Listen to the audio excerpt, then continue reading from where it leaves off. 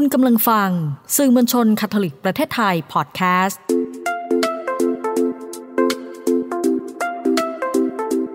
ซ่อนไว้ในจังหวะชีวิตพอดแคสต์ที่จะพาให้คุณไปพบกับคุณค่าที่ซ่อนไว้ระหว่างการเดินทางชีวิตกับคุณพ่ออนุชา ชัยเดช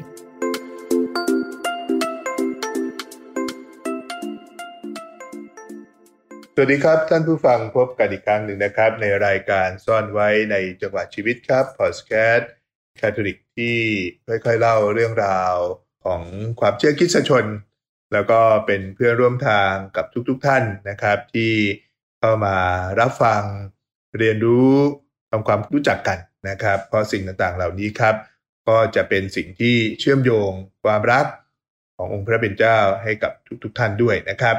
วันนี้เราอยู่ในตอนสุดท้ายครับของทีมที่ชื่อว่าคุยข่าวเล่าสื่อซีซั่น1ก็เล่าไปเล่ามาก็รู้สึกว่ามีเรื่องราวมากมายครับที่เกี่ยวกับสื่อทั้งในความเป็นการให้การศึกษาทั้งในความเป็นสารวันสื่อทั้งในความเป็นระดับเอเชียครับวันนี้ตอนสุดท้ายของซีซั่น1เดือนสิงหาคมเราพาไปไกลเลยครับไปสู่ทิศทางของวาติกันขณะนี้และในอีกไม่ช้าครับจะเริ่มยังไงดีครับก็อาจจะต้องเริ่มแบบนี้นะครับก็คือว่าแน่นอนนะครับพระศาสนาจักรคาทอลิกในความเป็นสากลก็มีเรื่องราวร่องรอยความเชื่อมโยงเกี่ยวพันกับพระศาสนาจักรส่วนกลางหรือเราเข้าใจง่ายๆก็คือวาติกันนะครับในการบริหารงานในระดับสันตสำนักครับในแง่ของสื่อมวลชนเนี่ยครับมันก็พลิกไปมาเปลี่ยนไปพัฒนากันไปนะครับเท้าความกลับไปยังปีต้นๆที่พระศาสนาจักรพูดเรื่องสื่อก็เป็นปีใกล้ๆปีที่ผมเกิดนี่แหละครับนั่นก็คือการทำสังคายนาวาติกันครั้งที่2นะครับสื่อค่อยๆเจริญรุดหน้าจึงมีเอกสารพระศาสนาจักรจึงมีวันสื่อจึงมีการกำหนดให้มีสำนักงานต่างๆไล่เรียงพัฒนาเติบโตจนในที่สุดเนี่ยครับหน่วยงานที่รับผิดชอบในส่วนของวาติกันนะครับในส่วนของสื่อก็มีสำนักกระทรวงมีพระคาร์ดินัลดูแลแต่เมื่อเร็วๆนี้เองครับพระศาสนาจักรก็ปรับตนเองอีกครั้งหนึ่งให้ความสำคัญกับบทบาทของคฤหัสถ์นะครับลดทอนการบริหารในโรมันคูเรียในส่วนของความเป็นเขาเรียกว่าการให้ความสำคัญกับพระสงฆ์นะครับก็เลยปรับมาให้ความสำคัญคือยังให้ความสำคัญอยู่ครับแต่ว่าก็ให้ความสำคัญกับคฤหัสถ์มากขึ้นแล้วก็ให้ความสำคัญกับบทบาทสตรีมากขึ้นนะครับดังนั้นการบริหารงานในส่วนของสื่อมวลชนเองนะครับก็จึงตกอยู่ในมือของคฤหัสถ์นะครับเป็นด็อกเตอร์เป็นผู้เชี่ยวชาญแล้วก็มีความเชื่อมโยงกันนะครับดร.รัฟฟินีท่านก็มาดูแลนะครับจากสำนักกระทรวงก็เปลี่ยนเป็นสำนักงานนะครับ The Dicastery of Communication ก็ทำงานกันนะครับแล้วก็ควบรวมเรื่องราวต่างๆการจัดระบบอะไรต่างๆครับแต่ทีนี้ทิศทางของวาติกันในเรื่องนี้เนี่ยครับก็คือการให้ความสำคัญกับท้องถิ่นการให้ความสำคัญกับคฤหัสถ์นะครับเพราะฉะนั้นท้องถิ่นในความเป็นประเทศไทยที่เชื่อมโยงกับเอเชียเนี่ยครับก็ไม่ได้มีบทบาทถึงขนาดจะมาบังคับกันว่าต้องเป็นอย่างนี้เป็นอย่างนั้นไม่ได้ดูแลตรวจสอบขนาดนั้นแต่ว่าส่งเสริมแล้วก็สนับสนุนนะครับเพราะฉะนั้นหน่วยงานสื่อมวลชนในระดับชาติเนี่ยครับก็จึงเป็นหน่วยงานที่เป็นหน่วยงานกลางครับที่คอยประสานกับทางฝั่งท้องถิ่นเองแล้วก็ฝั่งเอเชียเองซึ่งเราจะมีหน่วยงานที่ดูแลเรื่องสื่อก็คือ FABC OSC นะครับแล้วก็ขึ้นไปที่วาติกันแล้วก็สันตสำนักครับล่าสุดนะครับก็มีสิ่งที่น่าสนใจเหมือนกันเพราะว่าผมเองโดยส่วนตัวก็ได้ติดต่อกับทางวาติกันอยู่เนืองๆนะครับแต่วาติกันก็ส่งจดหมายมาครับให้กับทุกๆประเทศเลยนะครับแล้วก็มีเรื่องราวประมาณ4ประเด็นครับเรื่องที่1ก็คือว่าทางหน่วยงานสื่อมวลชนของวาติกันเนี่ยครับเขาอยากจะนำเสนอให้พวกเราที่ดูแลเรื่องสื่อเนี่ยเข้าใจฐานข้อมูลของสื่อมวลชนคาทอลิกของวาติกันครับเพื่ออย่างน้อยเรารู้ว่ามีอะไรแล้วเราก็ปรับใช้นะครับเรื่องที่2ครับเขาก็อยากให้แต่ละประเทศเนี่ยครับได้นำเสนอหน่วยงานของตนเองกิจกรรมงานต่างๆนะครับแล้วก็ทางนี้ก็มีเอกสารไกด์มาให้เรากรอกไปนะครับแล้วก็เตรียมพร้อมที่จะเข้าร่วมประชุมกันนะครับเพื่อเผยแพร่งานสื่อของประเทศของเรานะครับซึ่งผมยังไม่เห็นนะครับจากวาติกันที่อยากที่จะให้เกิดสิ่งเหล่านี้นะครับเรื่องที่3ครับ วันสื่อมวลชนสากลเนี่ยครับเขาก็คุยกันว่าแต่ละประเทศเนี่ยจัดงานยังไงกำหนดวันยังไงเพราะว่าเท่าที่สังเกตดูเนี่ยครับวันไม่ตรงนะครับวันไม่ตรงกันนะครับศาลวันสื่อเนี่ยจะออกมาประมาณวันที่24มกราคมแต่ประเทศไทยของเราก็จะเป็นอาทิตย์ต้นเดือนสิงหาคมนะครับความไม่ตรงกันอาจจะเป็นเพราะว่าแต่ละคนก็คงจะไปเลือกวันของตัวเองนะครับแล้วก็ความเหมาะสมของท้องถิ่นด้วยนะครับเรื่องที่4ครับและเขาก็ออกเอกสารล่าสุดมานะครับที่ชื่อว่า Towards Spoon Present นะครับก็อยากให้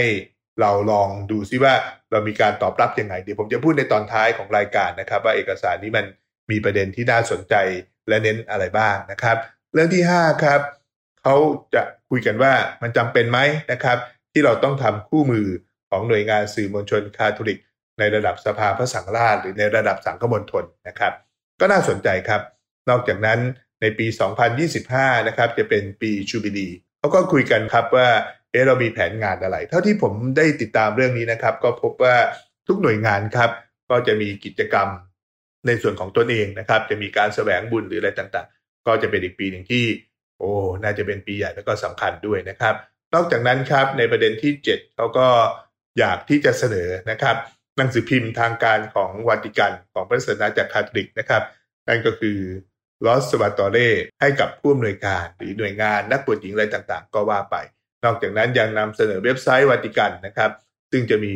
ฟีเจอร์ข่าวให้สามารถเอาไปเผยแพร่ได้เลยอันนี้ก็เป็นสิ่งที่แปลกใหม่ครับเพราะว่าแต่ก่อนเราก็ต้องไปขอเขานะครับแล้วก็หาวิธีการเชื่อมโยงเดี๋ยวนี้มันง่ายขึ้นแล้วก็มีความร่วมมือร่วมแรงร่วมใจกันมากขึ้นนะครับเมื่อกี้พูดถึงเอกสารที่ออกมาเมื่อเดือนพฤษภาคมTowards Spoon Present นะครับก็มีคนที่เขาสรุปให้ฟังเหมือนกันว่า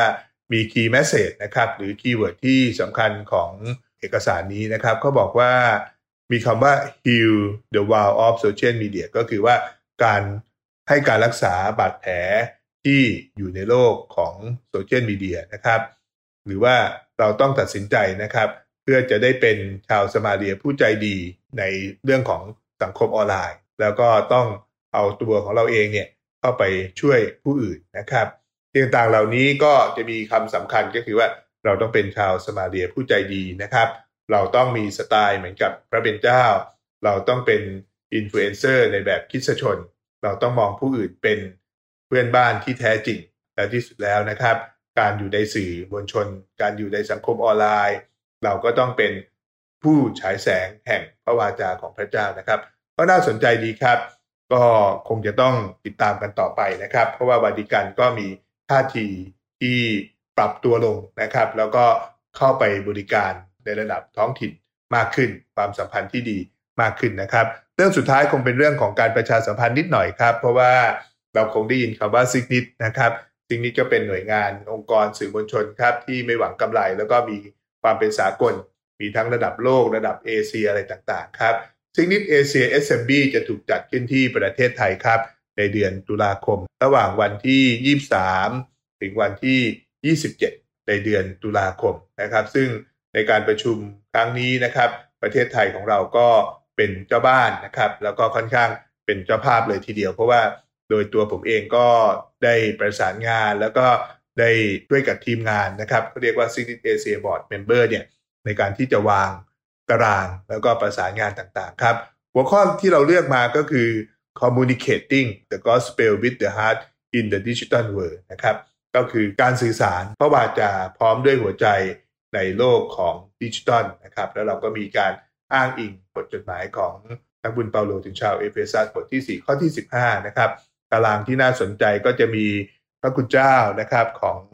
ปีนังซึ่งปัจจุบันก็ต้องถือว่าเป็นพระคาร์ดินัลไปแล้วนะครับก็ถูกได้รับเลือกให้เป็นพระคาร์ดินัลองค์ล่าสุดท่านก็จะมาพูดเป็นเหมือน keynote speaker นะครับแต่ท่านอาจจะไม่ได้มาที่นี่จะมีการเขาเรียกว่าเสวนานะครับจากคนหลากหลายครับแล้วก็จะมีประเด็นหัวข้อที่เราจะพูดถึงศาลของวาติกันด้วยนะครับที่เพิ่งออกมาก็จะได้รับการตีความแล้วก็การแบ่งปันอะไรต่างๆนะครับนอกจากนั้นก็จะมีการพูดคุยมีการแบ่งปันของดร.แอนนานะครับจากประเทศเกาหลีก็เป็นสตรีคนหนึ่งที่มีความรู้ความสามารถในระดับเอเชียนะครับแต่ก็จะมาพูดถึงการแพร่ธรรมในแง่ของการสื่อมวลชน ด้วยหัวใจนะครับให้สอดรับกับบรรยากาศแล้วก็เรื่องราวของธีมหลักแล้วก็แน่นอนนะครับคนที่เข้ามาร่วมรับการสัมมนาในครั้งนี้ก็จะมีจากประเทศไทยด้วยนะครับแล้วก็จะมีบรรดาสามเณรของเราที่เข้าร่วมในครั้งนี้โดยเป็นชั้นปี3นะครับที่จะแพคติกกลุ่มเรื่องนี้อยู่แล้วนะครับนั่นก็ทำให้เห็นว่าพระศาสนาจักรสากลกับพระศาสนาจักรในเมืองไทยก็เป็นอันหนึ่งอันเดียวกันโดยผ่านทางงานสื่อนะครับก็เป็นเรื่องที่น่ายินดีครับเอาละครับคุยข่าวเล่าสื่อกันมายาวๆนะครับ4สัปดาห์ซีซั่น1ตลอดทั้งเดือนกันแล้วนะครับเดือนหน้าเดือนกันยายนกันแล้วนะครับเรามีเรื่องดีๆที่